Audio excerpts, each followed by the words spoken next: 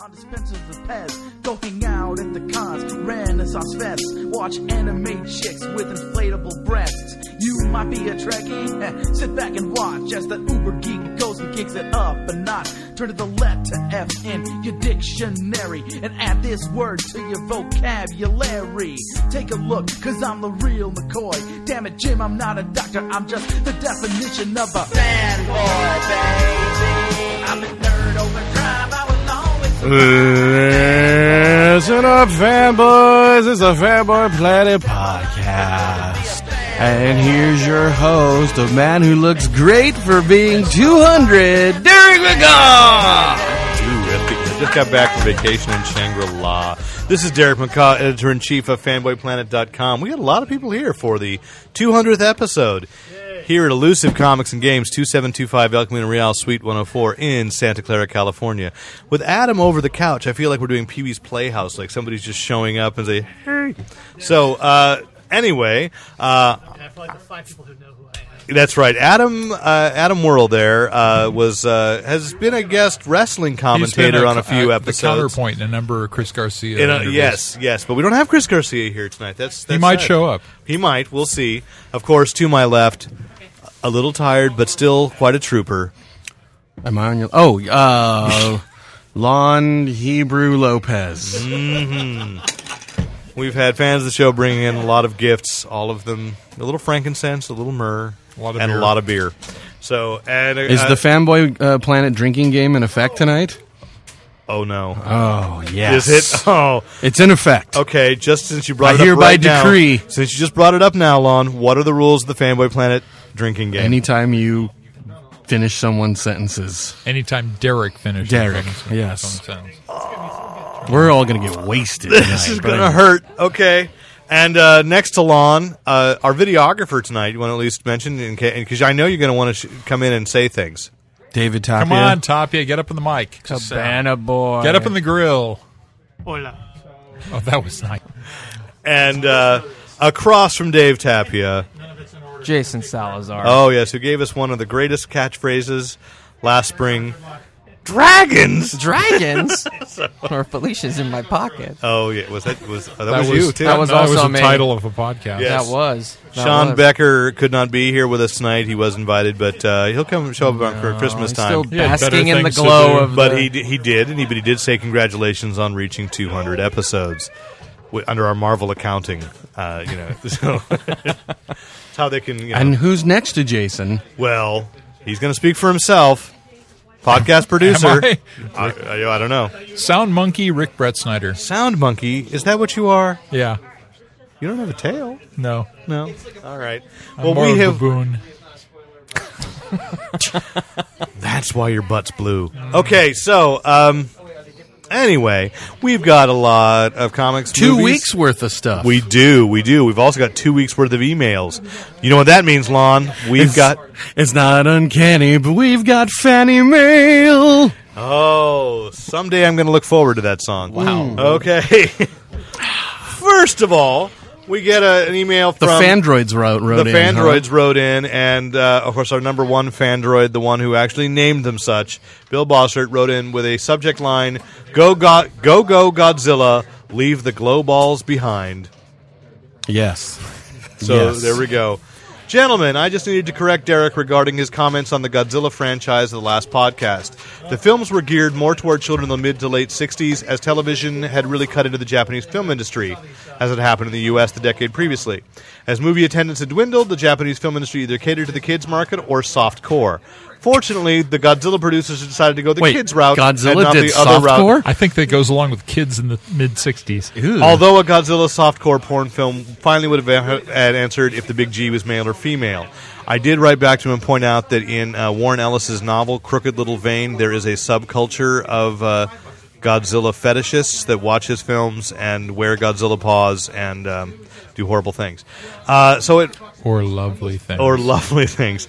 You haven't read the book yet, man, have you? I haven't read it. Is it kind of like what he did with Minya? He steps on his tail and he shoots out stuff? I won't describe it on the air. Okay. I will tell you later. It's disturbing. All right. And it's meant to be. So it wasn't because the series changed producers or production companies that the series turned more kid-friendly, as all 28 of the Japanese G films are produced by Toho, which I think is what I said was my mistake, was that producers had changed. They were always been by Toho, and the first 20 or so were produced by someone named Tanaka. And Baby Godzilla's official name is Minya, there you go, Lon, and he first appeared in Son of Godzilla. Trivia question, what Godzilla film was originally written for King Kong? King Kong Goes Bananas? Oh, that was the Herbie film. Oh, sorry. Right answer, wrong question. Okay. Okay. Stupid. So the answer is Godzilla versus the Sea Monster. Are you sure it wasn't Godzilla Nate's here. versus the... Oh, Nate's here. Nate, say hello in a way. No, don't stop doing that. You can still say hello, but rub my back. What year is it? Right now we're in 2010. We haven't done our flashbacks or Oh, he earlier smells so podcast nice. episodes.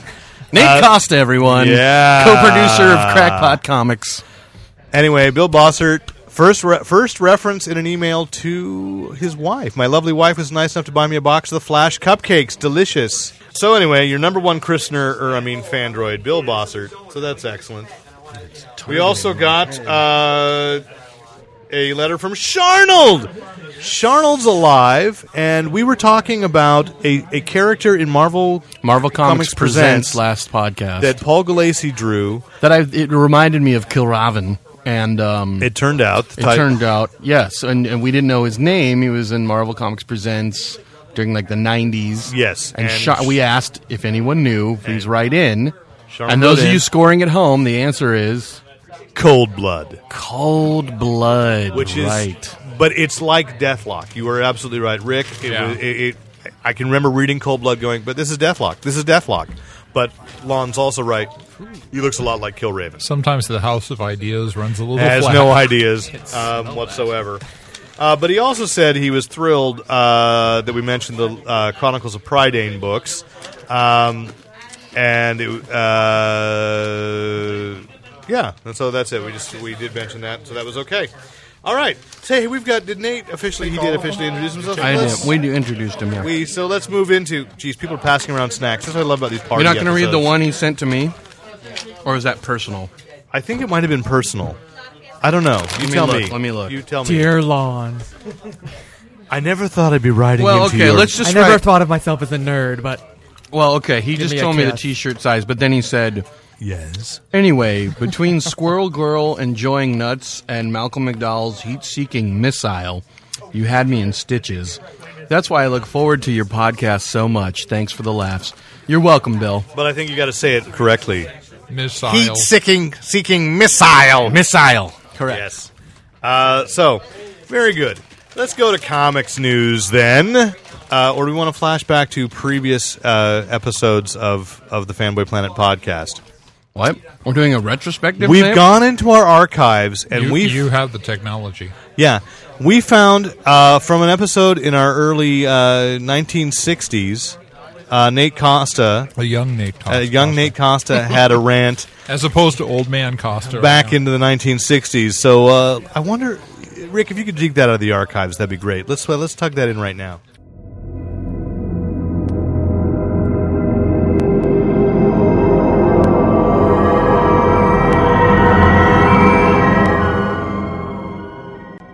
check it out, man. I totally read this new book, right? It's like this dude, Dr. Bruce Banner, turns into this monster, like this Hulk.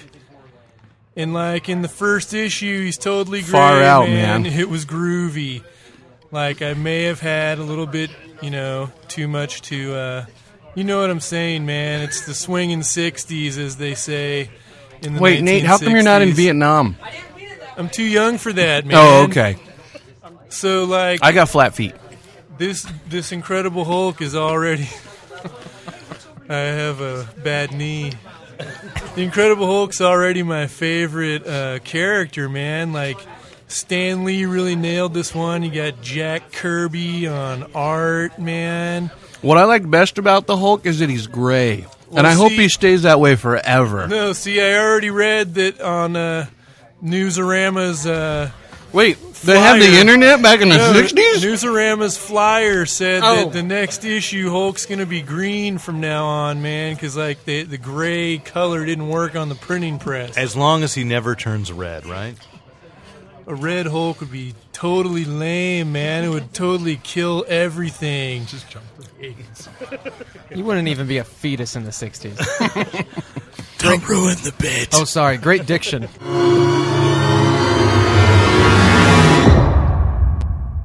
And we're back. Oh, Well, thank you for that blast from the past, Rick. Not a problem. Thank you, Stephanie, for digging that one up Wow, for what us. an amazing hard drive you had.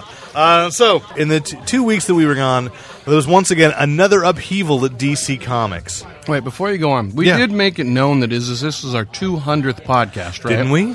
I just wanted to make sure. It didn't feel like there was enough fanfare. Okay, well, all right. Do you want to do some fanfare here? Well, I first want to congratulate the two of you, well, the three of us, really, for putting in lots of years. When did you and Goodson do the first episode?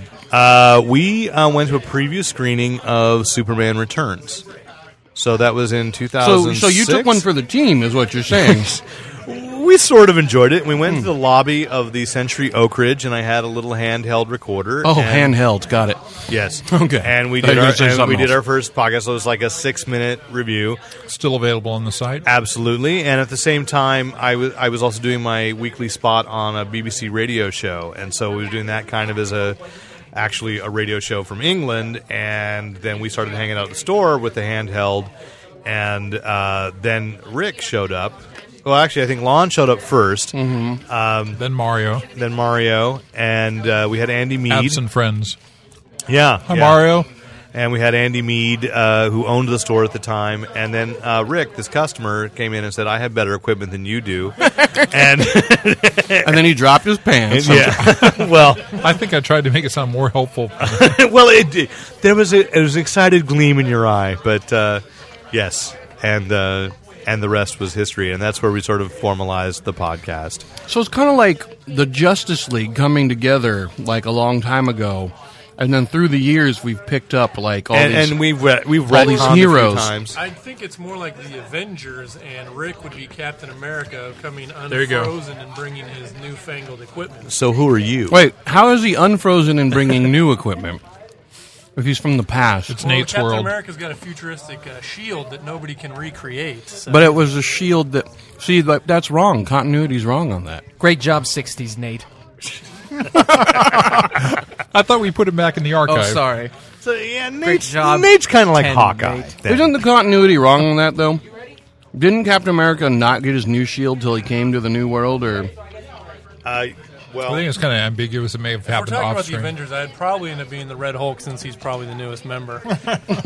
he is. They added him to the group. But I think that actually when they thawed him out, he was drawn with the circular shield, and then they There was like later on top of the costume. Right. It's just like the thing where they like to pretend now there was never a time when a teenage Tony Stark came forward into the Right. future from the past to... Well, that was Onslaught. Yeah. Onslaught created that, didn't he? Yeah, but they never explained. I know. You know, so But I mean, truthfully, though, it wasn't... Like the Captain America from World War II, didn't he have the crest-like shield or whatever? He had the crest-like shield when it was originally drawn, and I think that later on in the 40s they went to the circular shield because it was easier to draw. Okay. But then the vibranium shield came when Tony Stark gave it to him. Okay. Okay? So, Cool. all right. Thank you, Zorlak. Yes, you... Oh, wait a minute. Wait. Hold on a second, fellas. Oh, we have a special guest. Who could it be? Hello, are you there? Hey, Ron. Hey, what's up, buddy? How's it going, man? We got you on live. Go ahead and introduce yourself. Oh, hey, everyone. My name is Sean Becker, and I called in to say congratulations to everyone on our 200th podcast. Yay, Sean Becker. Sean Becker. With the most high-tech solution we could have tonight. I bet the audio quality is stunning. Sean's listening to it live. Turn up the volume on that thing. Yes. Anyway, oh, wait, let me make sure Yeah. we got him all the way up. Yeah. Yeah, he's all the way up. Anyways, thank you, Sean, you're for- looking a lot smaller than I remember. Sean can't hear you. Oh. Sean can't hear the mic. Sean, are you still there? Yeah, I think so. Okay. Anyways, we wanted to say thank you for calling in. Sure thing. How's the podcast going? We are going just strong. We're Nate is here and Jason Salazar is here. And We already did your section. Yeah. We already talked about you. What did you say? Nothing but good stuff. We were just congratulating season 4 of the Guild wrapping up. Congratulations, Sean Becker. There we go. Yay. And, of course, and that fabulous Game On video from the summer, we didn't really get a chance to mention it. We posted on Fanboy Planet, but is Game On still on the charts?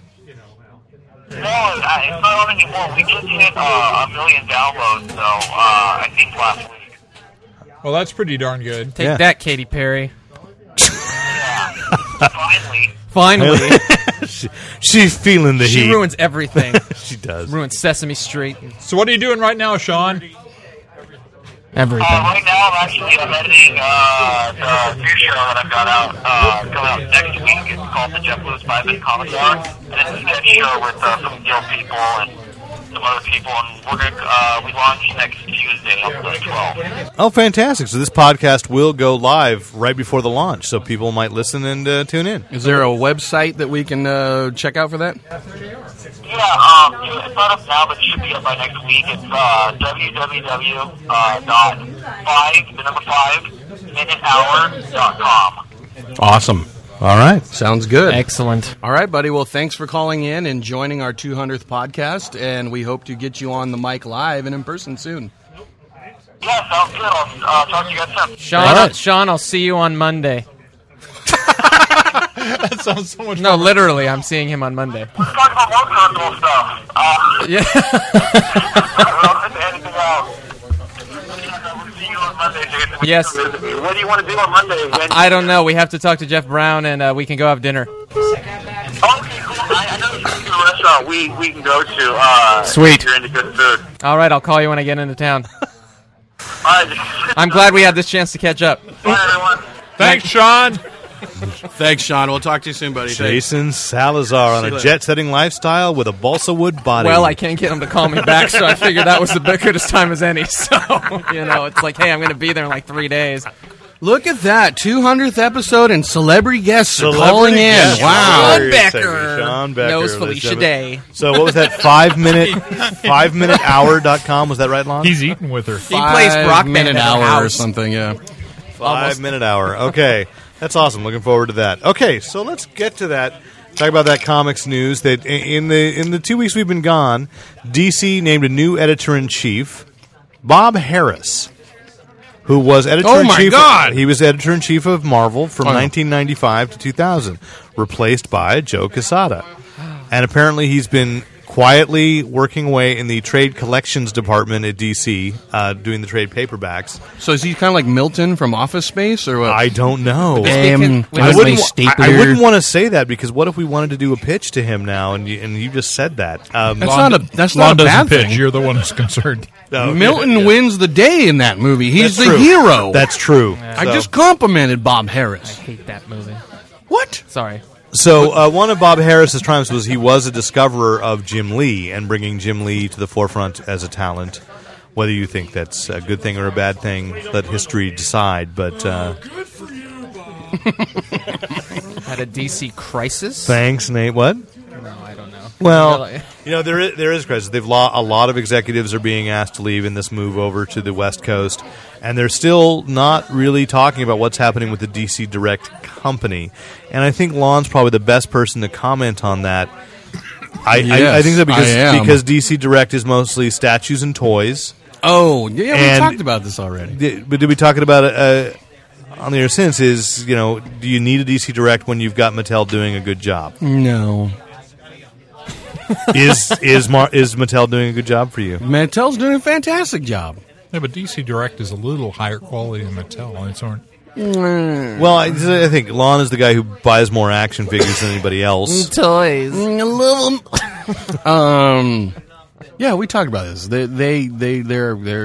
They're more statues than toys. Yeah. Oh, okay, yeah. Think of it this way: Mattel's doing the Brave and the Bold figures. They're doing the There's little a Moana mini, Beast figure. the mini Justice League Universe ones, and then the DC Universe Classics one. And DC Direct does the Green Lantern that you can put the ring into and it lights up. The lantern, yes, But itself, it's- not the but actual it's- figure. Yeah, but I mean, I can't afford it, but I'll look at it at your house. Mattel can probably do them just as good and for cheaper. Because, I mean, who's DC Direct? I mean, are they sculpting their own? I mean, they probably got to pay for sculptors. They probably got to pay for their own crazy distribution. I mean, there's no advertising whatsoever. I mean, and most of the time you go to a comic shop, they're just sitting on the walls anyway. Like here at Elusive Comics and Games 2725. Buy one, get one free! 104, Santa Clara, California. I think the buy one, get one free is still Watchmen action figures. See, those were a hit. Moving on. Well, I think, but you say that, and I think one of the reasons why for that is that what we wanted were the ones based on Dave Gibbons' art, not on the movie characters. Oddly enough, there were a lot more of those in the store when Andy Mead was the manager, or the owner. Yeah. He wasn't here when Watchmen came out? No, but I he mean means the just DC action Direct figures stuff. in general, that Andy had a lot of DC Direct stuff on the walls. Got it. Yeah. And then I wanted to point out that Neil Gaiman is returning to DC Comics next month, so we actually can be a couple of weeks ahead of the game. I think I brought up on the air before Action Comics right now with Lex Luthor as the lead character. And this last issue, number 893, Paul Cornell's been writing. He's the guy that wrote, again, I don't know why I'm blinking. No. MI13. That's it. Captain Britain MI13. That Rick was a big fan of. Apparently Nate was as well. I did not read it, but he's a good British writer, television writer for the BBC. And he put Lex Luthor on this quest to kind of get the Orange Lantern back. And they also did a backup feature this month, which introduced Chloe Sullivan into mainstream continuity. Oh my God, who's that? That's Allison Mack on Smallville. Oh my God, who's that? I don't know. I know. I don't watch. Chloe Sullivan. I don't know why you show up for these What things. is the significance of her in DC Comics? Explain. But she's not significant at this point. She was a character created for Smallville from the very pilot forward. She was Clark Kent's childhood best friend with Pete Ross. So she knew the secret. And she knows the secret. Technically Lana Lang like Clark's best friend growing up? No, not in Smallville continuity. No, I mean in DC continuity, wasn't? Yeah, Pete Ross and Lana Lang. Yeah. Okay. So it's almost like this Chloe character's taking the place of Alana Lang. Well, Lana Lang was there as a love interest for him to pine after in Smallville, and in Smallville, and then Chloe had a crush on Clark, and then she found out his secret. A lot more interesting, a lot smarter, and became Watchtower. So she was kind of the one who gives all the information. She's basically Smallville's version of Oracle. Yes, yes, because Smallville can't use any Batman characters. Which is why you have Green Arrow, and every time Green Arrow appears, his theme music is very close to Danny Elfman's Batman theme, and they really want to make Green Arrow fit that bill. Either that, or just Danny Elfman can't write anything else anymore. No, Danny Elfman's not the one who did the score. Oh, okay, just checking. Oh my gosh, walking in. Oh, what have you done with the girl, Reverend Doctor? Long story. Long. Too long for us tonight. So anyway, who has just walked in? Everybody's just screamed, and nobody's actually said his name. I didn't scream. It's Chris Garcia. Hi, I'm Chris Garcia, 8-time Hugo loser. Thank you. I feel warmer inside it's like being now. on a Dean Martin Christmas special. Look who just stopped by, everybody. Oh, well, that's just fantastic. So anyway, that's the Bing Crosby one. I think you. This is all right. Bing Crosby's a valid 60s entertainer as well. Okay. I beat my kids. They deserved it. But first, I'll have a nice glass of fresh squeezed orange juice. Anyway, so next issue. Not only did you get just get Chloe Sullivan introduced in the mainstream Chloe Sullivan DC universe. But next issue, Death of the Endless will be appearing in a mainstream DC book. Is that like a pro wrestler or something? Or? No, Death from the Sandman. Oh, got it. Yes. Stupid again. And Neil Gaiman stepping in to rewrite her dialogue to make sure that it's all in. Oh, that's the character that basically inspired emo girls to basically to have a costume template. Yes, Death is who made emo girls sexy. I don't know. I don't know about sexy. I think they really came first. She was just following. But she was the happy emo girl. She was. Neil Gaiman. Stardust. Yes, I just wanted to interject. Shortest commercial ever. Yeah, thank you. That's it. Don't watch it. Glad you enjoyed. What? No, but I'd never seen an emo girl. Stardust? Yes. Oh, you liked it, didn't you? I liked it. Oh, what a shame. Yeah, you're the youngest cranky old man I know. Curmudgeon. Yes, curmudgeon. You kids get off my movie. Tell you what, Jason, why don't you just go eat some cheese? See what that does to your system. Oh, dear God. No. Paranormal Activity 2 looks awesome. All right, so I'm going to bring that up. Issue 894 will have Death appearing as she confronts Lex Luthor. Wait. Death is going to fight Lex Luthor? I can't give any spoilers. There's a reason for the confrontation. Okay, all right. It involves Gorilla Grodd. You know what? Now you just blew my mind. So I'm buying that issue. Yeah.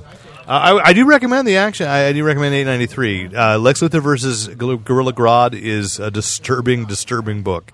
Interesting. I don't know when he developed. Did you read it? Like throw poop at him or something? Or? No. Is that why you were recommending it? Gorilla Grodd. No, it's really well written, but Gorilla Grodd has developed. I don't remember him having this ability before, but if he eats the brains of his opponents, he gets all their memories. Sounds like a Jeff Johns thing. Or Chris Garcia. He used to be able to do that. I didn't think it was through eating his brain. Is that Chris Garcia eats brains and gets the powers of his enemies? He's climbed the ladder that way. Oh. No one does know what happened to that last curator of the Computer History Museum.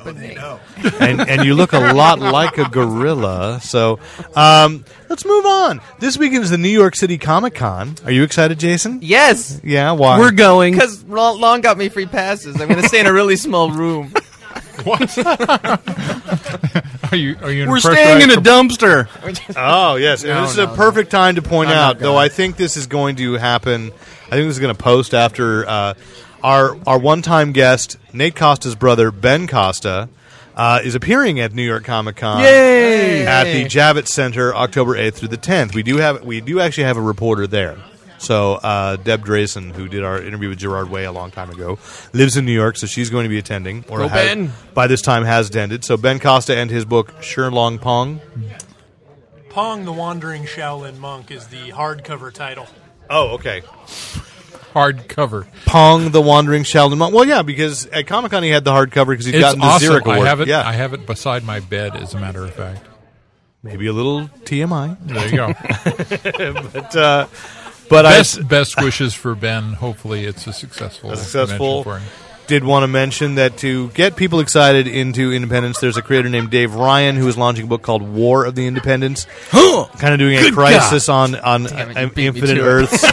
Crisis on poorly funded Earth. That's right. With Sarah, he's got the rights to Cerebus. Basically, 200 independent comic book characters will be doing a 3-issue miniseries as they go from dimension to dimension, and it's launching at this New York Comic Con. It'll be available in comic shops in November. And then, and he's doing the right thing, announcing ahead of time that the first issue will be available in comic shops in November, and then it's going to take a little while for 2 and 3, but he'll release those back to back. Because he's got to make some cash. That's right, absolutely. Because we know the independent comics do not make, as Chris just said, the poorly funded. But he's been funding through this website called Kickstarter. Have you guys? Yeah. So, Chris, would you step in here and tell us a little bit about Kickstarter? Because I don't quite understand it. I've heard it a lot. But Why, I'd love to, Derek. I know. Kickstarter is a website that allows you to post specific projects. So, for example, if you want to make a short film, you come up with a budget that you want, and you place it up. You place it up there, and then individuals can donate any amount towards that goal. But nothing becomes released until you meet that goal. So you have a specific amount of time, like a month usually, and you go and you pipe everywhere you can that, we want to fund this thing, go to Kickstarter, so on and so forth. And eventually, you either make it and you get all the money and you go do your project, and then you usually make promises like, we'll give you a copy bonus, of the film or something like that, or you don't make it and no money changes hands at all. It's a great site. The Steampunk Art Gallery in Pottsville, I believe it's Pottstown, North Carolina, used it successfully to open their new project just a few weeks ago. And big shout out to the Clockwork Cabaret folk, good people. Chris, it's a wonderful site. Isn't there something to? Doesn't Kickstarter try to match fund or something? Like if they get to a certain point, there are some other projects that they work with that they help you with too. Because I thought there was a point if you hit a certain, like if you hit halfway or something, there are a number of publishing sites that use this model. I mean, it's been in board gaming for a long time, and that Cursed Pirate Girl thing that we saw, they're doing the same. Okay, but Kickstarter isn't limited to one thing. It could be comic books, it can be novels, it could be movies. To get a project to get a girl? If it costs money, sure. Way to interject. I don't think you or? can, newlywed. That's specifically banned in the outline of the project descriptions. Okay, so like we couldn't pay Lon's rent for a month. You could get her to dance for you nakedly. What if my project was Russian mail order bride? How is nakedly different from naked? One's an adverb. Thank you. It really sounds like this could kickstart your project. Hey! Did you see what I did there? I glad just you took said the that, words and I'm and I glad I repeated it. Is Sean Becker going to call again? I hope so. I hope so. We need to figure out where the hell we're having dinner. We need to get an actual talent that on here. So, yeesh. Sean, call in. All right. And a few weeks ago, we Like he's mentioned listening now. the earth-shattering news that Devil's Due Publishing had withdrawn from Diamond. And then we were all very Well, because the devil came to get his due. we were very perplexed about what titles Devil's Due actually still published. We know it was Josh Blaylock, or as Chris Garcia once erroneously told me, Mookie. Untrue. Totally thought it was James. I know. So that I walked up to the one time I've met Josh Blaylock, I said, we have a mutual friend, and I believe he said I should call you Mookie. And he punched you in the balls. He did. Okay. He did. Yes. Balls. Yes. Punch. Anyway, it was announced this week that Arcana Comics, published by Sean O'Reilly, who had also published The Greatest American Hero with Catastrophic Comics. Classic. Thank you. That's very kind of you. That Arcana Comics No, had picked up. Goodson just walked in. Goodson walked in. Yeah. There we go. Get him on a microphone. Get him on. Goodson. Get him Michael on a. Goodson. Hey, I didn't get to shake Founding father. Hi, Sharnold. Yeah, there we go. Wow, there's a quote. He is not high. So, anyway, they have picked up the Devil's Due publications, and now they claim in an interesting press release spin that they have a library. By combining Arcana with Devil's Due, they have a library of characters as large as Disney's Marvel purchase. Shut the front door. They may be exaggerating there. They might be. I'm looking forward to this. They have a few films in I don't development. think they counted Power Pack. For Tim Watson, I need to say that they've made a film with Kevin Sorbo. They have a movie being produced by Universal called Gearhead, and they've got an animated film called The Clockwork Girl, which Dave Kay, who was here earlier, loves the comic Clockwork Girl, and so they're making that into an animated film with Nelvana. So. Yes, he confirmed that he did indeed love it. So, though he doesn't like to be heard on the podcast, I love that. it. Okay, so that's interesting. Dave is in the strangest witness protection program. That's right.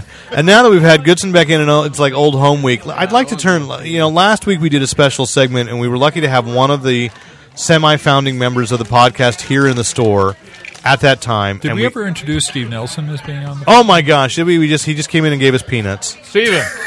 Say hi in the mic. Say hi. Hi in the mic. That's Stephen Now Nelson. say hi in the butt. Introduce yourself. Oh, hi, I'm Stephen Nelson, host of the Skeptical Viewer podcast. We watch Ghost Hunters so you don't have to. There you go. Oh, that's interesting. I didn't know you'd started a podcast. Thank No, you. I'd watched it. Yeah, that's great. Okay. So anyway, last week we had Andy Mead, who had been a former store owner. He was in here because there was a special guest in the store doing a signing, and that was Trina Robbins. This is the follow-up to the commercial where we said we had a mystery guest, right? Yes. There you go. So there it is. Did I blow the mystery for you? No. Because you knew you were there, we right? needed to deliver on that. We that did promise. indeed. That was our mystery guest. We recorded an interview with Andy Mead and myself interviewing Trina Robbins, who is a pioneer among women's creators. For a long time, the only woman to work actually on Wonder Woman, the character. She drew I want to work on Wonder Woman. Drew a miniseries later, Lon. But she drew a miniseries after Crisis on Infinite Earths before George Perez did the relaunch, The Legend of Wonder Woman. And I believe Kurt Busiek wrote it. And Curdy B? And with Frank Frazetta, she is credited as the designer of Vampirella. And so she's talking I'd really about her, like to hear this interview. Yeah, she's talking about her latest projects and tells us about the creation of Vampirella. And she did indeed draw a picture above Lon's head right now. Well, she drew it on the wall. Yes, but it's above Lon's head. Not in the middle. Let me add also an important part of the history of science fiction fandom. Featured in a number of fanzines in the 1960s, particularly. Yes. And also did, I believe, a comic called Berkeley Con 78 that I found at WonderCon. 97? Oh. I may have been at BerkeleyCon 78. Yes, which was an amazing little comic that I know she did at least the cover for. Oh, no. And she draws herself much, much hotter than any other artist should be allowed to do. There we go. Let's listen to that. We have an extremely rare treat this week. We have Andy Mead for our 200th episode. Andy was on, we believe, the first podcast when he owned the store.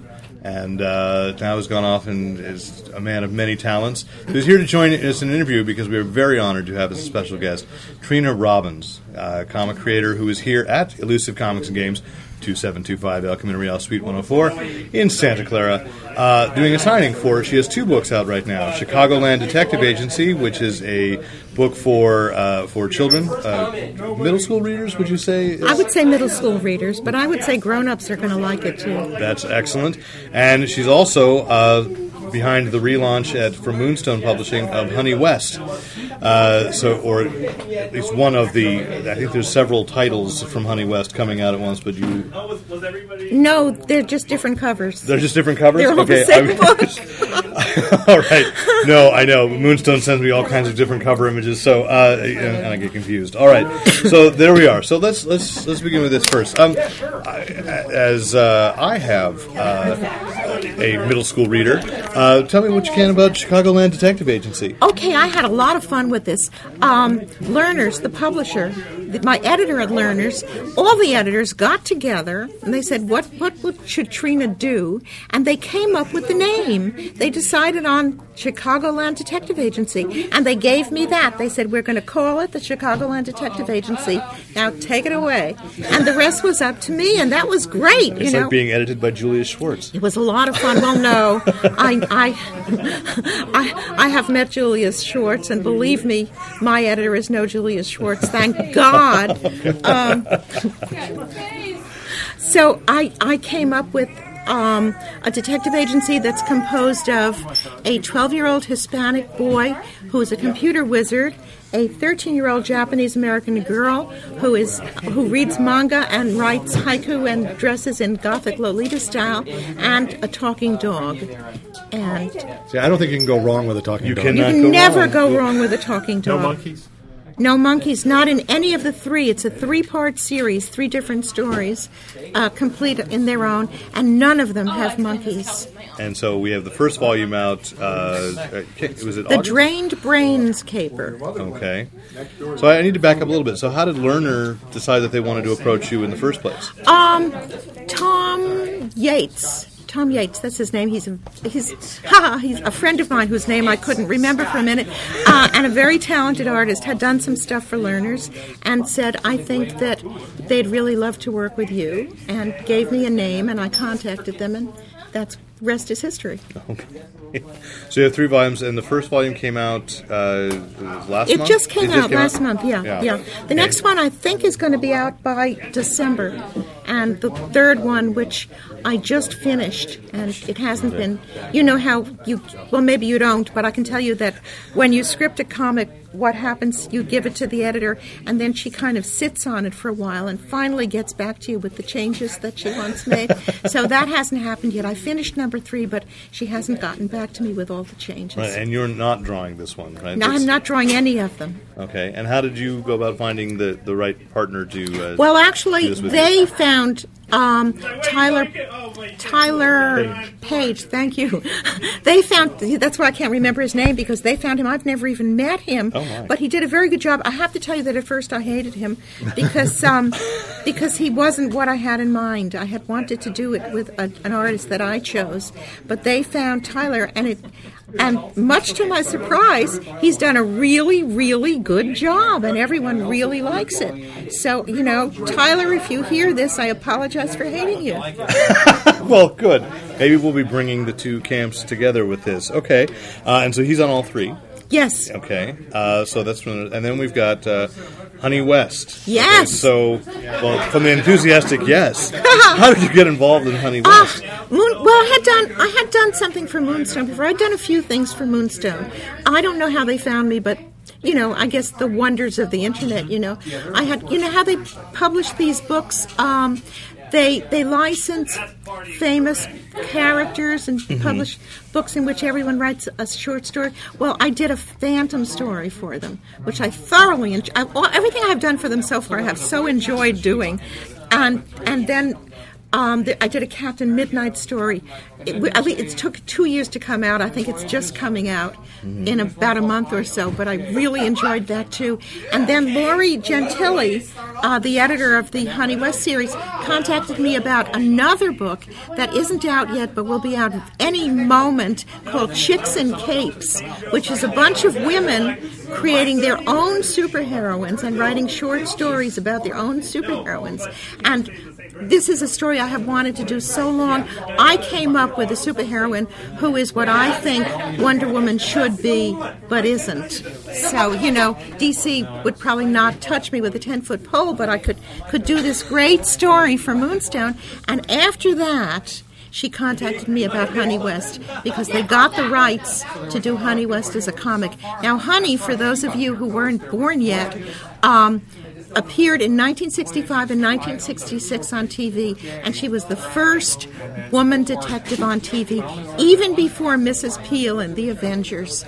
And she wore this she didn't wear a skin-tight catsuit, just a very well-fitting black turtleneck sweater tucked into really nicely fitting black pants, but nothing skin-tight, just really elegant and really chic.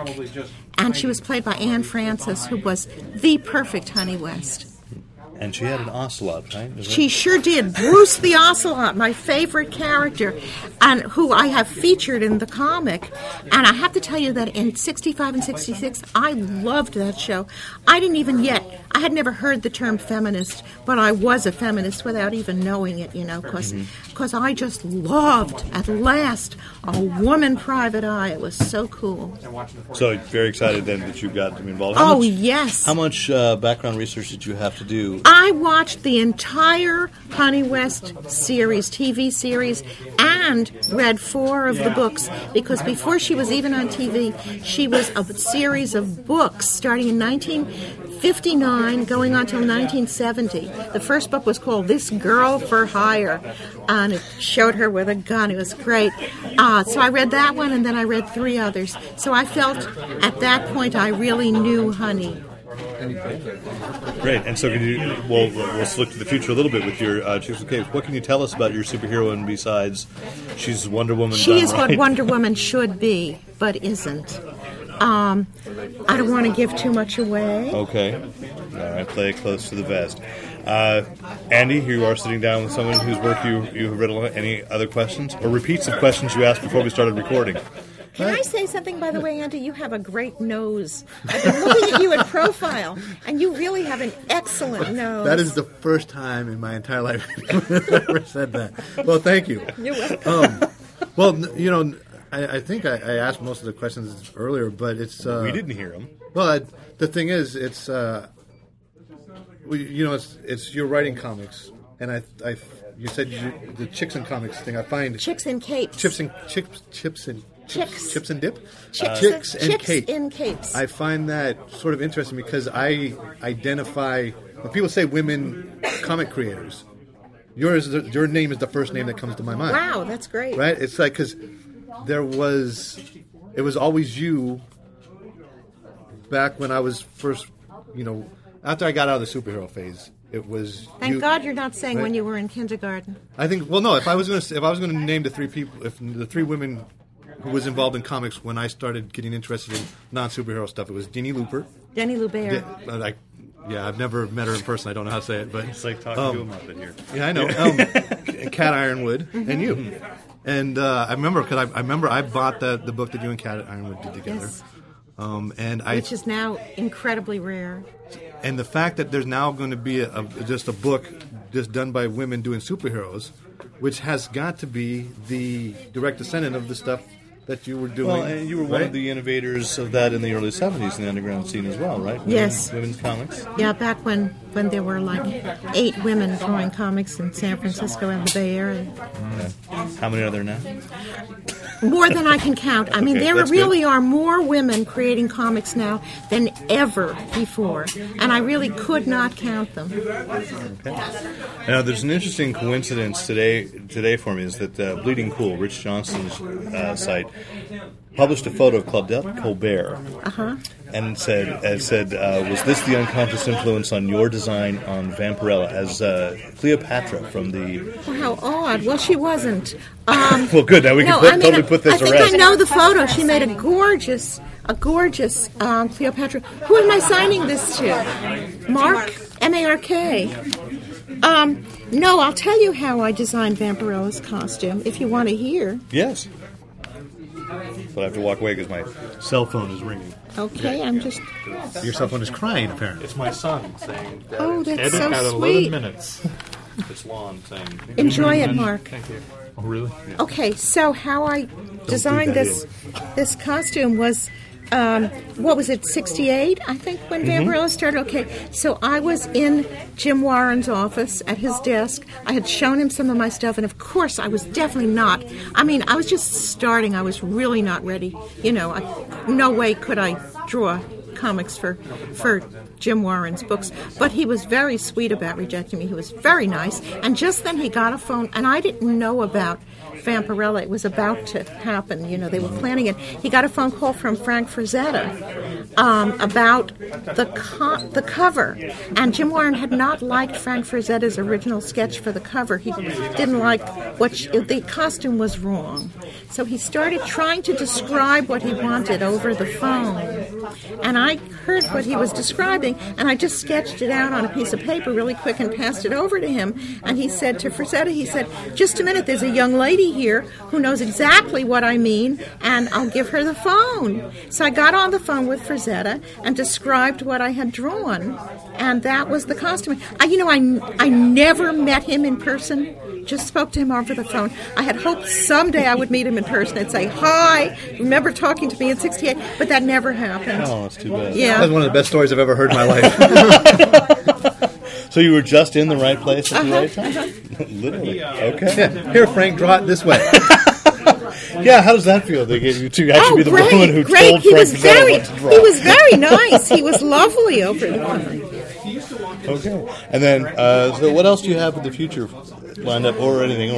Well, there's another graphic novel that's coming out from Learners, but I'm not allowed to talk about it yet. Okay. And then there's a book that I'm doing for IDW, is that their name? Mm-hmm. For yes, IDW, but I'm probably not allowed to talk about that yet either. Well, maybe we'll have a conversation again when you are. Yeah. You know what, though? One of the things that I discovered, go to her website, just Google Trina Robbins. There's some books on there that I wasn't aware of. The Brinkley Girls. Oh, yeah. And you got the China...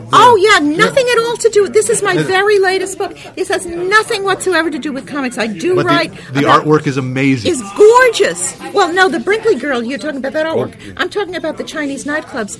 My very, very most recent book is called Forbidden City, The Golden Age of Chinese Nightclubs. And in San Francisco's Chinatown from 1937 to 64... flourished about a dozen nightclubs, incredible, glamorous, gorgeous places with beautiful Asian women in evening gowns and, the dark lipstick and the pompadours, and unbelievably handsome Asian men with the hair slicked back and the tuxedos crooning, and this was the golden age of nightclubs. And this was an all-Asian nightclub. Not all the entertainers were Asian. Some of them were Chinese. It was because they were Chinese nightclubs. Some of them were like Filipino, some were Japanese, but they all changed their names, gave themselves Chinese names so that they could perform in these clubs. And it was a really glamorous golden age. And I've done a book. It took me 3 years. I interviewed 22 retired entertainers, one as old as 98. 3 of them have since died, in fact. And it's their story, and it has the most fabulous photos because they all lent me their photos from their scrapbooks. And, of course, I scanned them in immediately and then returned them so that I would have a good reputation and so that then I could interview the next person who would trust me with their priceless photos. So that's my most recent book, and yes, that's on my website. And it's real easy to find my website because it's just www.trinarobbins.com. Excellent. Wonderful. Well, thank you so much for sitting down with us, Trina. It's been a pleasure to interview you. And thanks for coming down to Elusive. This is great. My pleasure. And as you can tell, I love to talk. So you're welcome. Thank you. Oh, well, Trina Robbins. She's great, isn't she? So Great cute. interview that was by two great interviewers. I wasn't expecting all the threats against the Spanish monarchy, but it was entertaining. She did do that, didn't she? She did. It was in code. Yeah. So let's move to some movie news. A lot of comics movie news. This morning, the Green Lantern movie site launched. The website launched. So a green mist will coalesce into the lantern symbol. What happens if you have a yellow pointer? Does it mess up the website? There are no think so. yellow pointers. I think you could I read. think it could crash. Yes, it could indeed crash. Got it. And so at the moment, that's really all that's got is the symbol, says 2011, and apparently in the source code, people have checked the source code, and there is a synopsis of the film, which includes the confirmation of what has been an openly kept secret. That's just when you have the page open, you say view source from the menu of the thing. Smart. I think if people got this Hacked. far, I don't know. Maybe you're right. I don't know. Green Lantern site. Source code means something Hacked. different.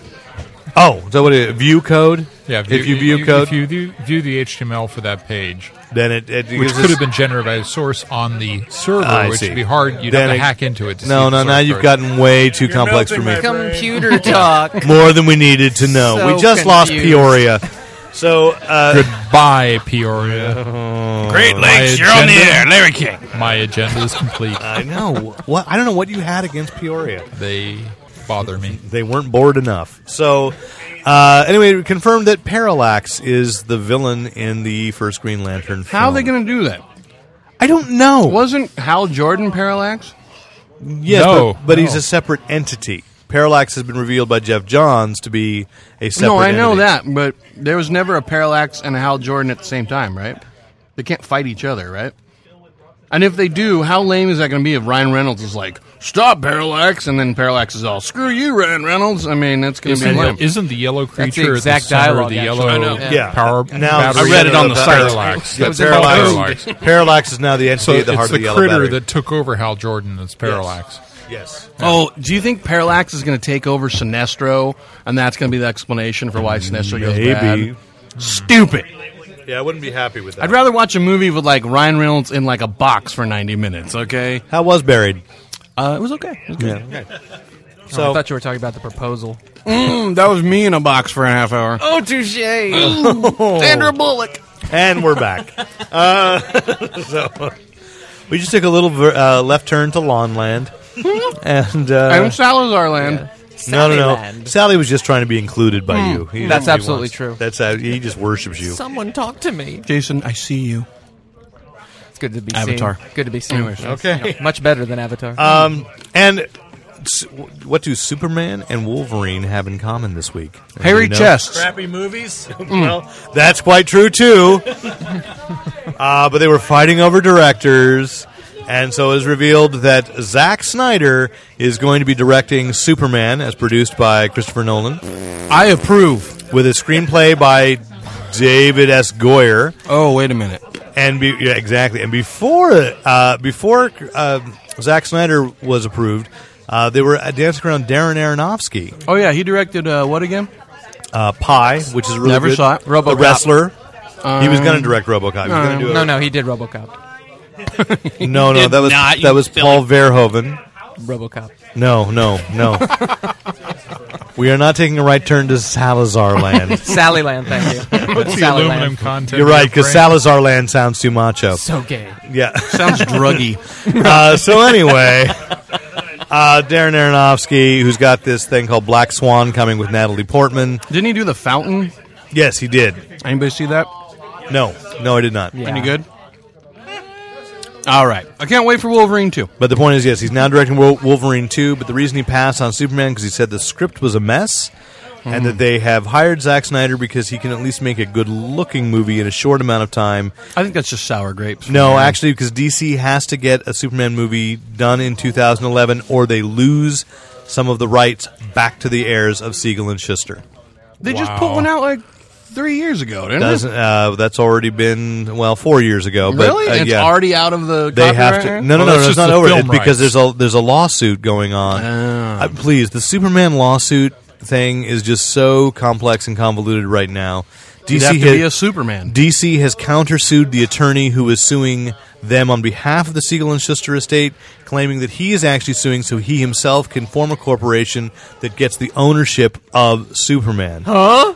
And the guy says, that's not true. Just because I've tattooed the S symbol on my chest, But if they can get him to say his name backwards, he disappears. Well, because the thing is, the heirs are all in their 70s and 80s. There is no young heir standing to profit from this. It's all senior citizens. They could all have an accident. A legal accident. I think I smell a rest home burning down. Indeed. In Smallville. So, anyway. Tragedy strikes today as all the Superman heirs were burned to the ground. All of them. Also a cat, and so who knows what the casting is going to be? I mean, we know that Hugh Jackman will be returning as Wolverine, but who is Superman? Will it be John Hamm? The leaked thing about what they think the script is for Superman is that he'll be wandering the Earth as a reporter, trying to decide if he's going to become Superman. Wandering the Earth. Like Kane in Kung Fu? Like Birthright, how he wandered from country to country. Yeah. Now, I read that General Zod is going to be the main villain. That is true, Nate. They also did say that Zod was going to be the villain. Scoop Costa. Well done, except that seems to me to be counter to the idea of him wandering the Earth like Kane trying to find his place. Exactly. So who knows what the truth is? Good news, everyone. Wow, it's greater tuna all of a sudden. Welcome to Radio OKKK. I can tell you this much, though. The poster for Wolverine 2 is going to be a fist with two claws coming out. And a big red S. I guarantee it. Actually, I'm gonna say it's just gonna be 2 rips. 2 slashes over. Oh, okay, that's... And a view of the Silver Samurai. He's on the Wolverine 2 poster. I mean, the thing is, I'm actually going to give hope for Wolverine 2 because, one, I'm going to pretend that Wolverine 1 didn't happen. And Wolverine 2 is taking place in Japan and doing his samurai code thing. So I think that could be interesting. Wait a minute. How can they make Wolverine 2 if there's never been a Wolverine yet? It's Hollywood, man. It's Hollywood bookkeeping. There was I don't Wolverine know. Origins.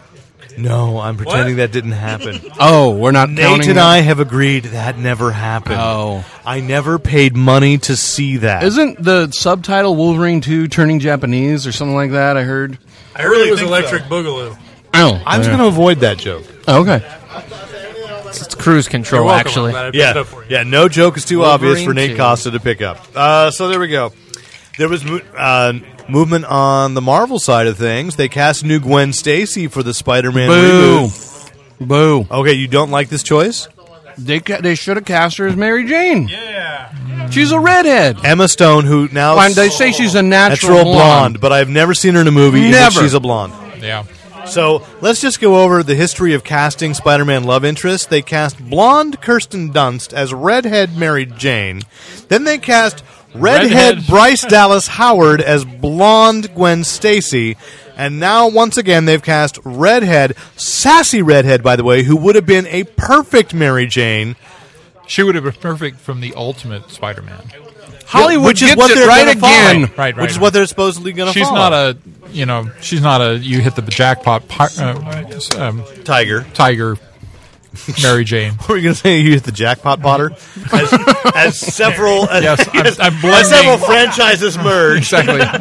Wow, that'd be great. Spider-Man and the Yeah, I think that's stupid. They were saying, like, I read the article, and they're saying she had great chemistry with the British douchebag that's playing I Spider-Man. believe she does. But she has great chemistry with everybody. So She's she's got good. great chemistry. She's a great actress. But She would be a much or better a cool actress. I Gwen shouldn't say Stacy. she's a great And the actress. other thing yet. is, we all know Gwen Stacy dies, so, I mean... What? Oh, we do now. What? Way to go, Lon. Stupid. Read 3 a times. comic! Spoiler. Let me Read a what now?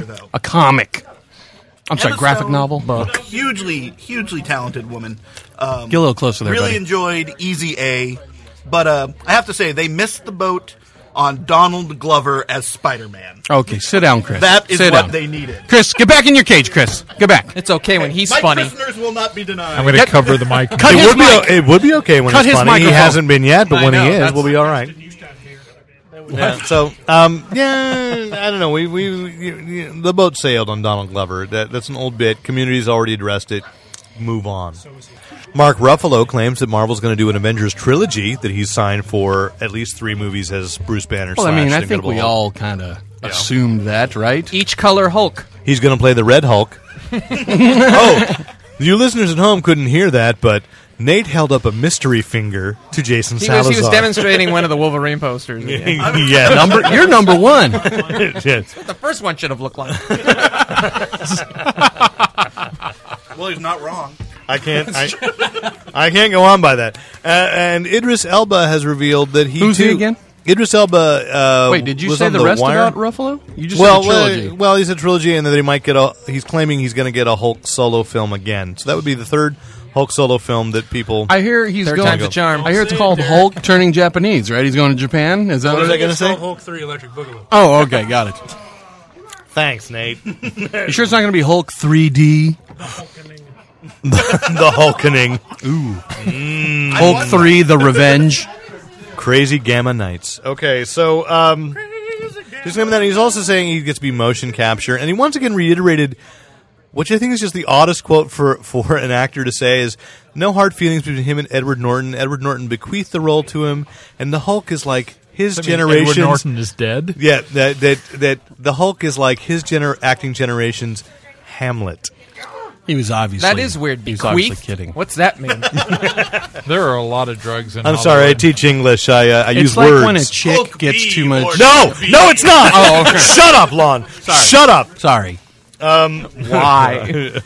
Why did we go down that path? Anyway, You never been bequeathed? Idris Elba, who people know from The Wire and was in Briefly on The Office. On The Office, and Pound it. and is playing Heimdall in Thor. Yeah, the Norse garter of the Rainbow Bridge, correct? Yes. Okay, good. Yes. Oh no. Is- Earth. Yes, is That was a clip from his new upcoming Thor Was that movie. your audition clip? That was. Yeah, I could do it too. I can be Thor. You could be. really put on Yes. about 300 pounds. Well, I can still deliver it better than he could. Okay. And I'm talking about the 300 pounds. Nate wants to go ahead, make your wise ass remark, Nate. Do it. Come on. All right.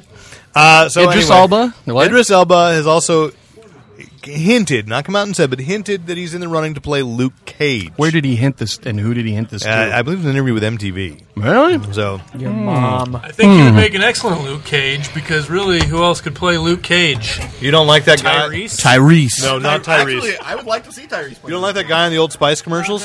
He really wants to be Luke Cage. Dude, that guy would be an Yeah, he awesome. could be Although really he's too much of a nice guy. Also, two tickets to that is thing I it love. Terry Crews could play Luke? Terry Oh, Crews. Terry Crews could totally play Luke Cage. I would watch a Luke Cage Terry Crews movie. Kimbo could play Luke Cage. Only if AKA Zeus, AKA Tiny Lister. He's a little old now. No. I would love to see Terry Crews, and only if he gets to wear the headband and The say tiara. Sweet Christmas. That, the tiara. dude, that I would watch. That. Wear the yellow shirt. Oh, I would totally be down with that. would be classic. The chain belt. I think he- Terry Crews and Idris Elba should fight it out in a cage match. Literally. Cage. See, Nate, that's how it's Pun done. intended. I get it, Derek. Okay, good. Look Actually, at I would me. go I'm in a with, movie. I would go with Warren Sapp also. Okay. Okay, well, get back anyway. in your Warren cage. Sapp Sit down. Is, excuse my language, an SOB. Okay, moving on. All right. And by the way, and I know this has been keeping Jason up at night. Transformers. Paramount announced that Transformers 3 has a subtitle officially. Dark side of the moon? No, not even the dark side of the moon. the dark of the moon. The dark of the moon. I was close. Yeah. And then it's gonna And be we got a wall. thumbs down from Right. Michael Goodson on that, but Animals. let's face it. Huge. Yeah, let's face it, no one was really looking forward to that. And Shia LaBeouf went on record, and boy, this was really out on a limb, by saying this was going to be the best one of the three. He actually said it was going to be very, very, very, very good. 4 varies. He lies! Did everyone hear about the injury to the extra during a scene. That was awesome. I did not hear that. Please. So an extra, for some reason, they had extras drive their own vehicles in this car scene, and a cable snapped and went through this chick's window and like sliced her face off. So now, like the left side of her head is paralyzed. And they gave her face to Nicolas Cage. To be fair, they did pay her a release fee of $25. Oh, that's Wait. nice. Wait, I just heard this was a hoax and that she threw the cable on her own face. No, that's not actually true. Oh, okay, good. All right. Come on, guys. Someone lost half a face. You just got a thumbs up from Michael Goodson on that. Okay, you're good. You're good. Guys are such jerks. I hope you're feeling proud. So Jason, uncalled for. so sensitive. Yeah, your backpedaling is going really well right there, Jason. Yeah. Hey, shut up. And DreamWorks announced that they're going to do a Halo movie, which some people are excited about that, except they're not going to do it based on any of the games. They can only get the rights to the tie-in novels. That's fine, because the tie-in novels go into the origin, which none of the movies have gone I into. think I've seen a commercial for that movie. It's like the guys are running and they're shooting and they're blowing up and stuff. That's the game. You can watch that on your Sprint phone, right? Now, if I may point out that in the new Computer History Museum exhibit Revolution, the first 2,000 years of computing, there is a life-size Master Chief figure looming over one of the galleries. Does it look like that Very right nice. there? No, it's much scarier. Oh, okay. Because at night, Who donated Chris that, puts it Chris? on. Why, that would be Microsoft. Wow, they're very nice people, aren't they? They are. Rick, you don't work for them anymore. You don't have to shill. I just got made an MVP for PowerPoint. Oh, crap. Now there's going to be no living with you. We love you, Microsoft. Thank God Deb has to do it. Tonight's podcast is brought to you by MVP Rick Bretschneider. Oh, I can say it. Microsoft sucks. At Hebrew, the that one okay? chosen beer. It's delicious. Let's move on to television and games. Since we talked about games there, the shocking news that Nate just pointed and went, shocking. DC Universe Online has been delayed again.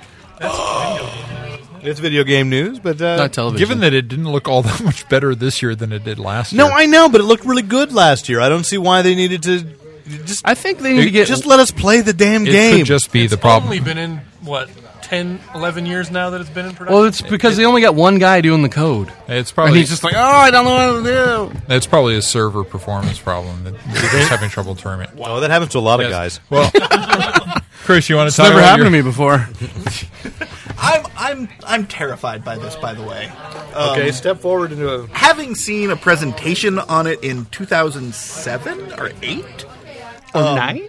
I thought, this is gonna. It looked way better than anything else that people were previewing. I think the same time I saw the initial preview for Champions Online, and I was like, this is nothing. But Champions has come out since then.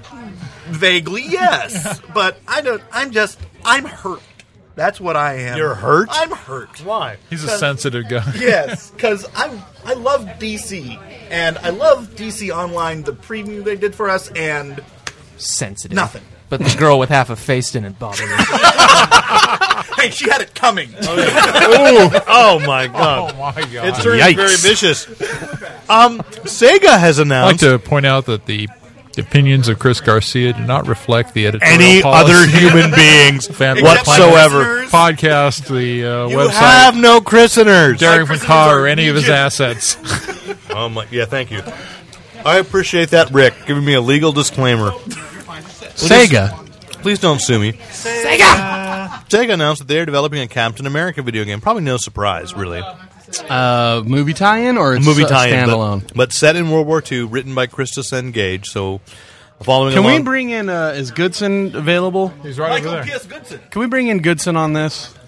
We need Michael Goodson, we need you. in here. Got rolled away. Michael Goodson, everybody. Michael Goodson. I have a question, Hi, Michael everybody. Goodson. You're kind of our video game guy. All right. Do you need headphones? Are you good? I can hear you. Okay. So, Derek, will you repeat that announcement, please? Sega has announced that they are developing a Captain America movie tie-in video game written by Christos N. Gage, set entirely in World War II. Now, in your experience, movie tie-in video games, go. Thumbs down. Can you tell us why, please? too often they pay too much for the license. They pay an exorbitant. A video game developer pays for a Captain America, a Spider-Man, whatever is going on. License. Batman? That's different. That's not the movie. That's more the character, right? It depends. But anyway, if they were making a Batman game for the Batman movie or whatever. So anyway, the game company pays too much for the license, and they don't have a lot of time, generally because the movie has already been scheduled. It's got 9 months till it comes out.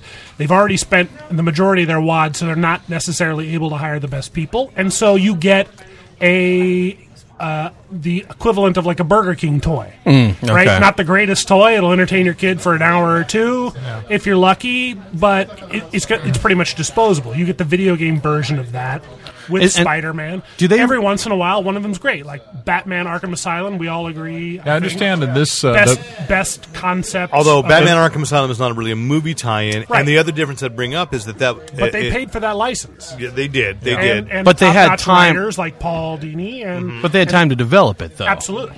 Whereas a movie tie-in, you're right. Now, I was going to ask, do you know if they use like these companies like Sega or Activision? Activision does a lot of them.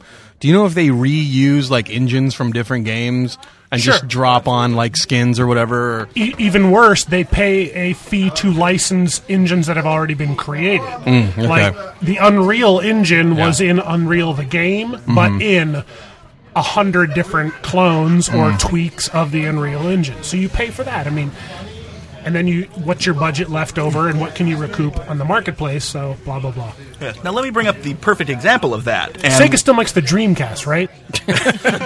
no, they system. phased that out for Genesis 2. The big thing is that a bad movie hero tie-in can sink a company and even an industry. And we've seen that before with E.T. and the Superman video game for Atari, which directly led to the crash of 1983. It is a dangerous proposition. As the computer resident here, what companies did those sink, though? Those are legendary failures of a very early video game era. Those were straight Atari games. Those were Straight they were Atari straight games, Atari. but did not sink the Atari. And Atari didn't. Did they make those games? Back in those days. Okay, so those were in-house. And it was just a matter of budget. They had. I think the Superman Can't game we was all Activision, agree that wasn't all it? 2600 games sucked ass? Oh no, not at the time. Not at the time. You would- And now they are a shameless whore for many. Since this is Well, video video games game in the early producing. 80s, which was a time when I was actually on top of 30 these years things, later. Right, absolutely. I'd say that actually that's Go not Valve. that's not what sunk them. It was the Atari 5200 and the Atari 7800, and misreading what the industry or what the consumer wanted, and they never quite got back on. And Right, video the games, consumer wanted the Pac-Man they played in the arcade game, but Right. got Pac-Man for the the one Atari. went gong gong gong gong gong gong. Well, they got that on the 400, 800 computers, but and that's where the 7600 came from. But it was too expensive and too late. And then Nintendo just blew them all away. Well, actually, Nintendo Nintendo came never- around later, like it 5 never- years That's what I later. mean, yeah. It didn't blow the Atari died on its own. So in summary, don't buy those games. Yes. Do not Until support you see those someone games. say, "Hey, 5 stars. Hey, my friend played this, loved it. Hey." Did you see the special on Steam last night? Both games were available. Both Left 4 Dead games were available for $10. I already own them. $7. But I thought, damn, that's a deal. I hadn't bought Left 4 Dead 2. Damn! Why didn't you tell me? I only heard about it last you night. get both games. Oh my god, I could have bought that and then wet On myself Steam. endlessly every night. And those are games that the multiplayer is so fun that it just pays for itself again And and Steam again. does like Team Fortress. multiplayer over But if you personal just computers. wanted to play single players, the computer AI is good enough, and It you is. can play it It's- on just normal difficulty. it's well and worth- have a ton of well fun. worth $7. And I mean, you will Is it desensitize. still available tonight? Yeah, it was available this morning. yeah, it should be. I gotta go. But you will desensitize yourself to zombies because getting rushed by a mob of zombies and then having to sort of melee Hundreds attack of them. to knock them off of you, like after an hour of playing, you will never fear zombies again. Let if me they tell made you a something. spider version of this, I would so never give a shit about spiders again. But I would never buy that game. I'm already. Michael Goodson's Spider Rush. This is the plot for the next Saw movie. I am so desensitized to zombies that I was at the Oregon Shakespeare Festival this weekend, and a carriage pulled up Zombies poured out, walked past me on the street. I didn't give it a second look. I'm like, welcome to the Zompocalypse. I'm like, fantastic. So I guess you chose not to be, huh? Okay. So, By the way, Linda saw you. Wanted to say hi and didn't. Linda saw me and didn't say hi? What the hell's wrong with her? You were with people going into a play. I am often with people. He has an entourage. I walk with my hands flapping, which now Dave Tapia is actually videotaping this, so you can see that. And falling asleep at the same time. Of course. So let's go more to television. I love TV. So I watch it. So DC has this great new solution to what they're going to do with Wonder Woman in multimedia. They've tried several film ideas and failed. They're going to go back to the one place where she's been the most successful, and this is sadly true. Comics? Yeah. No, she's not been the most successful in comics. She was most successful on television. So David E. Kelly has been asked to produce... Wait, hold the phone. Is that the Ally McBeal guy? Yep. Ally McBeal, Callista Wonder Woman? Flockhart as Wonder Woman! She's going to see a dancing baby. No, but she'll wear short skirts. A dancing street with a lariat. Now, is she going to wear the new jeans and jacket combo or the old Wonder Woman? That's a good question. We don't. Is she going to be a lawyer? We don't know yet. We don't know anything other than he's been asked to produce. Now, it's kind of interesting because he was trying to do he was asked originally to do the American adaptation of Life on Mars, and his take on Life on Mars was allegedly so bad that it actually took place on Mars. Well, that's actually what happened at the end of the American one. What? Well, still, the British one was so much better. But so that's never true. Who knows? Who knows what he's planning to do? But it's out there. They're also planning. They've asked allegedly Ronald. Not they. Wait. But, Before you go to that, I have the best casting for that. Okay, give it to me. If they're going to do a TV Wonder Woman, I would like to see Missy Peregrine as Wonder Woman. She's tall. I could see that. She should be available soon once Rookie Blue goes. Yeah, up the she's air. athletic, and she's in TV. I will counterpoint with. Of course you will, because we need the non-human opinion. Yeah, with the fine Miss Gemma Arterton. I think she would. She is not going to do television. She's Gemma not doing Arterton television. is not going to be. Now, if you were to do it as a film, yes, you would cast Gemma Arterton. I don't know. She's not that athletic and muscular, is she? Yes, she is. Is she? Human opinion. Okay. I say Tila from He-Man. Which does remind me, by the way, this week we are celebrating the 25th anniversary of She-Ra. Thanks for reminding me. Yay for my segue. It made it onto CNN today. I'm like, really? Who cares? Who paid for this placement on CNN? Is it really an anniversary if the product died 5 years? No, and then to celebrate, she made a commercial today released a commercial saying, "I am not a witch." Who? Well, okay, so that's a little political humor.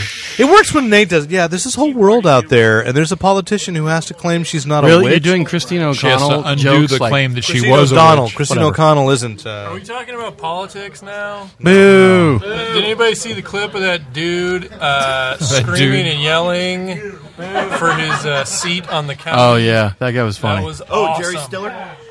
No, Was that Red Hulk? no, but he was like a Matt Foley type guy. He was like, he was- "I will represent you." I am going to run Stark County. I will run and I will win, and I do not apologize for my. Man, if you have no skeletons in your closet, I'm running you. we're going to put you up for political office. They're not in his closet. They're in his front yard. Oh, that's probably true. My name is Nate Costa, and I approve this message. I would vote for you, Nate.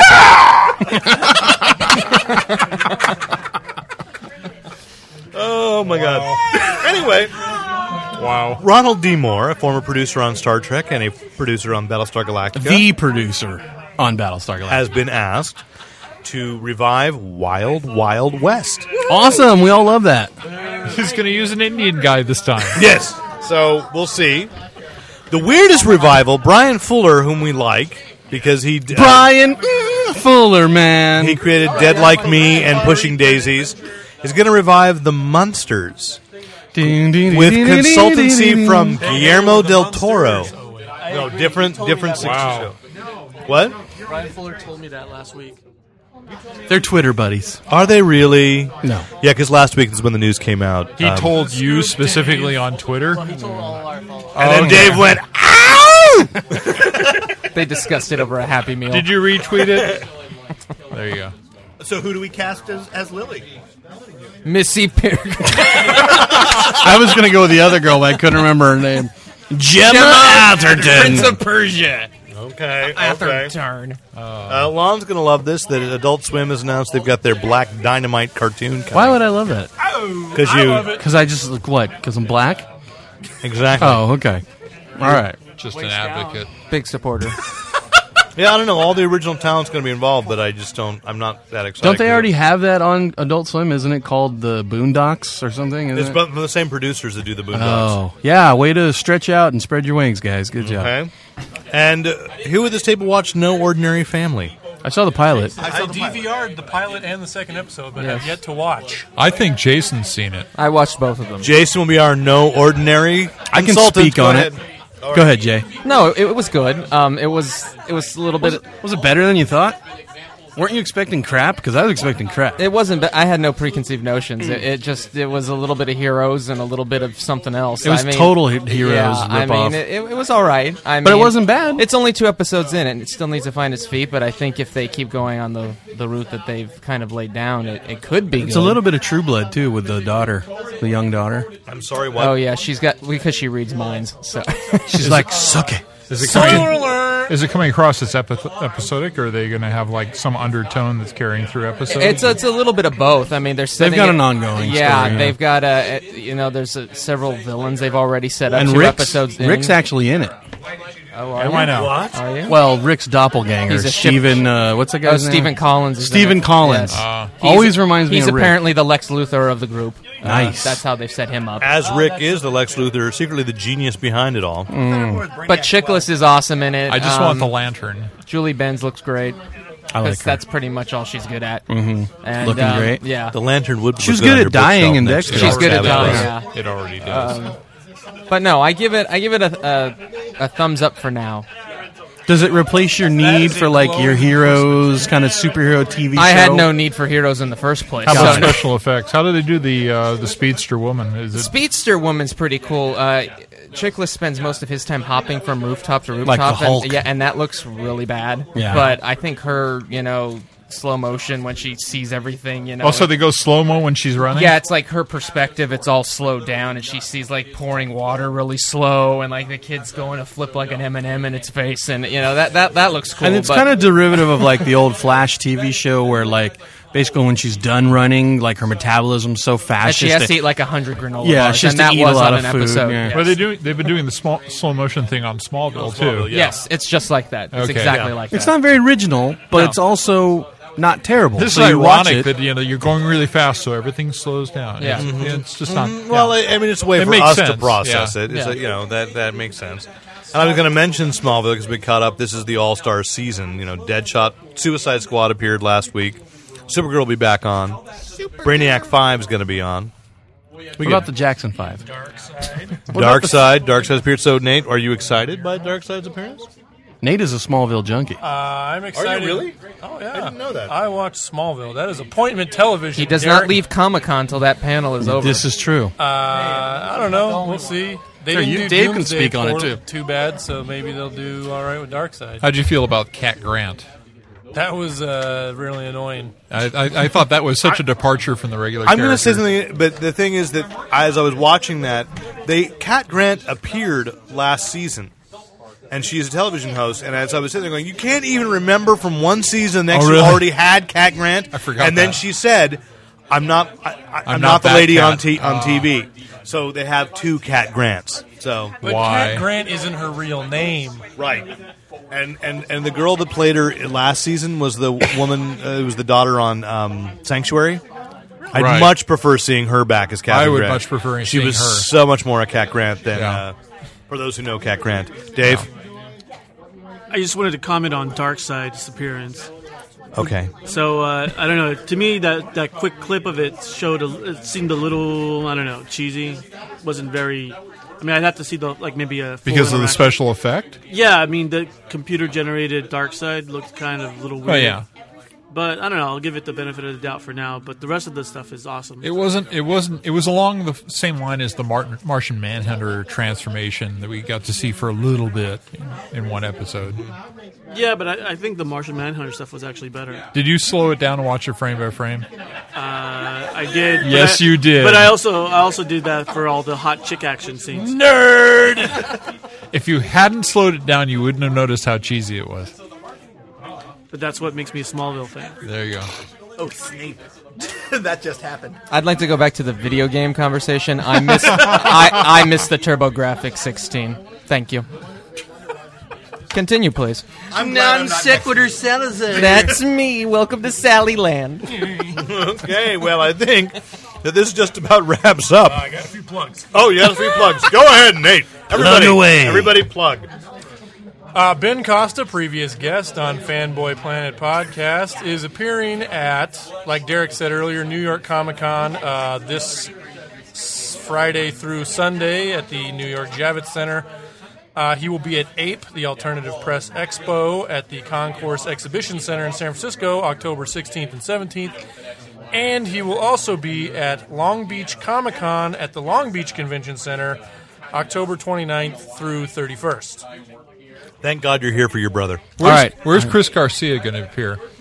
Why, in my nightmares? I'm showing up at SteamCon in beautiful Seattle, Washington, the second weekend in November, where I'll be speaking about everything from Charles Babbage, journalism in the Old West, and other steampunky type things. They wrote in the Old West.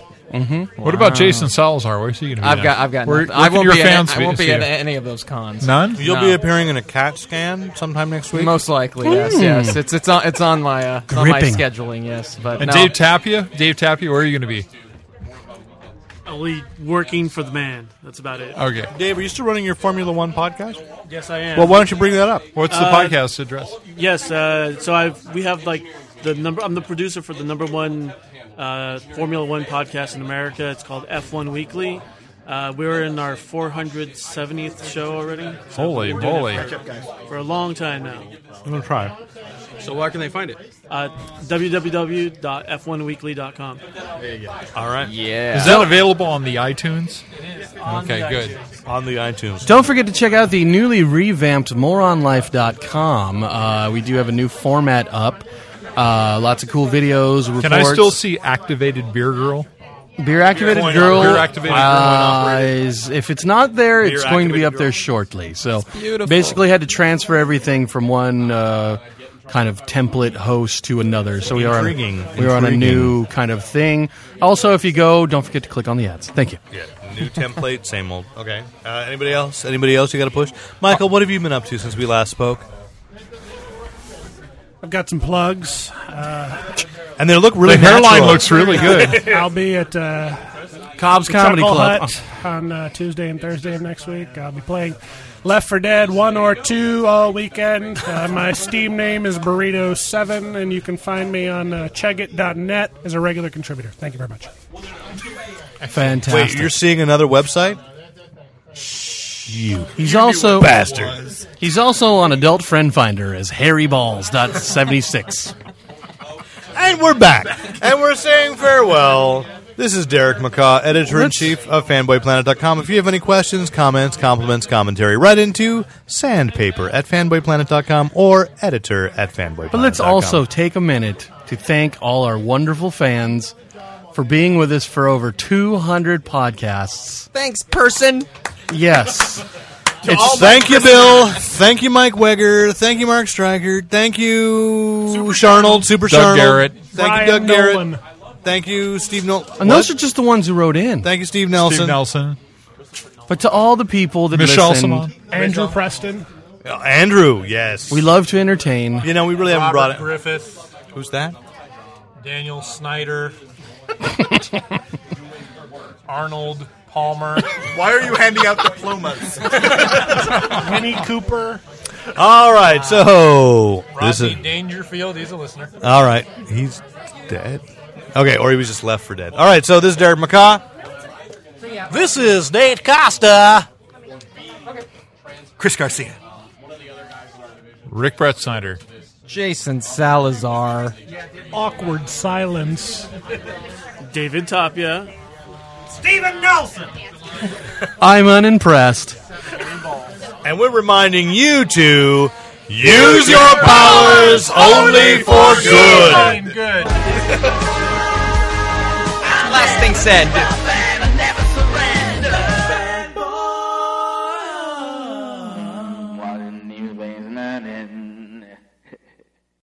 Don't tell me. Oh, no. Damn it.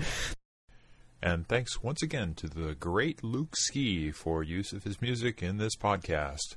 Visit Luke Ski at www.lukeski.com.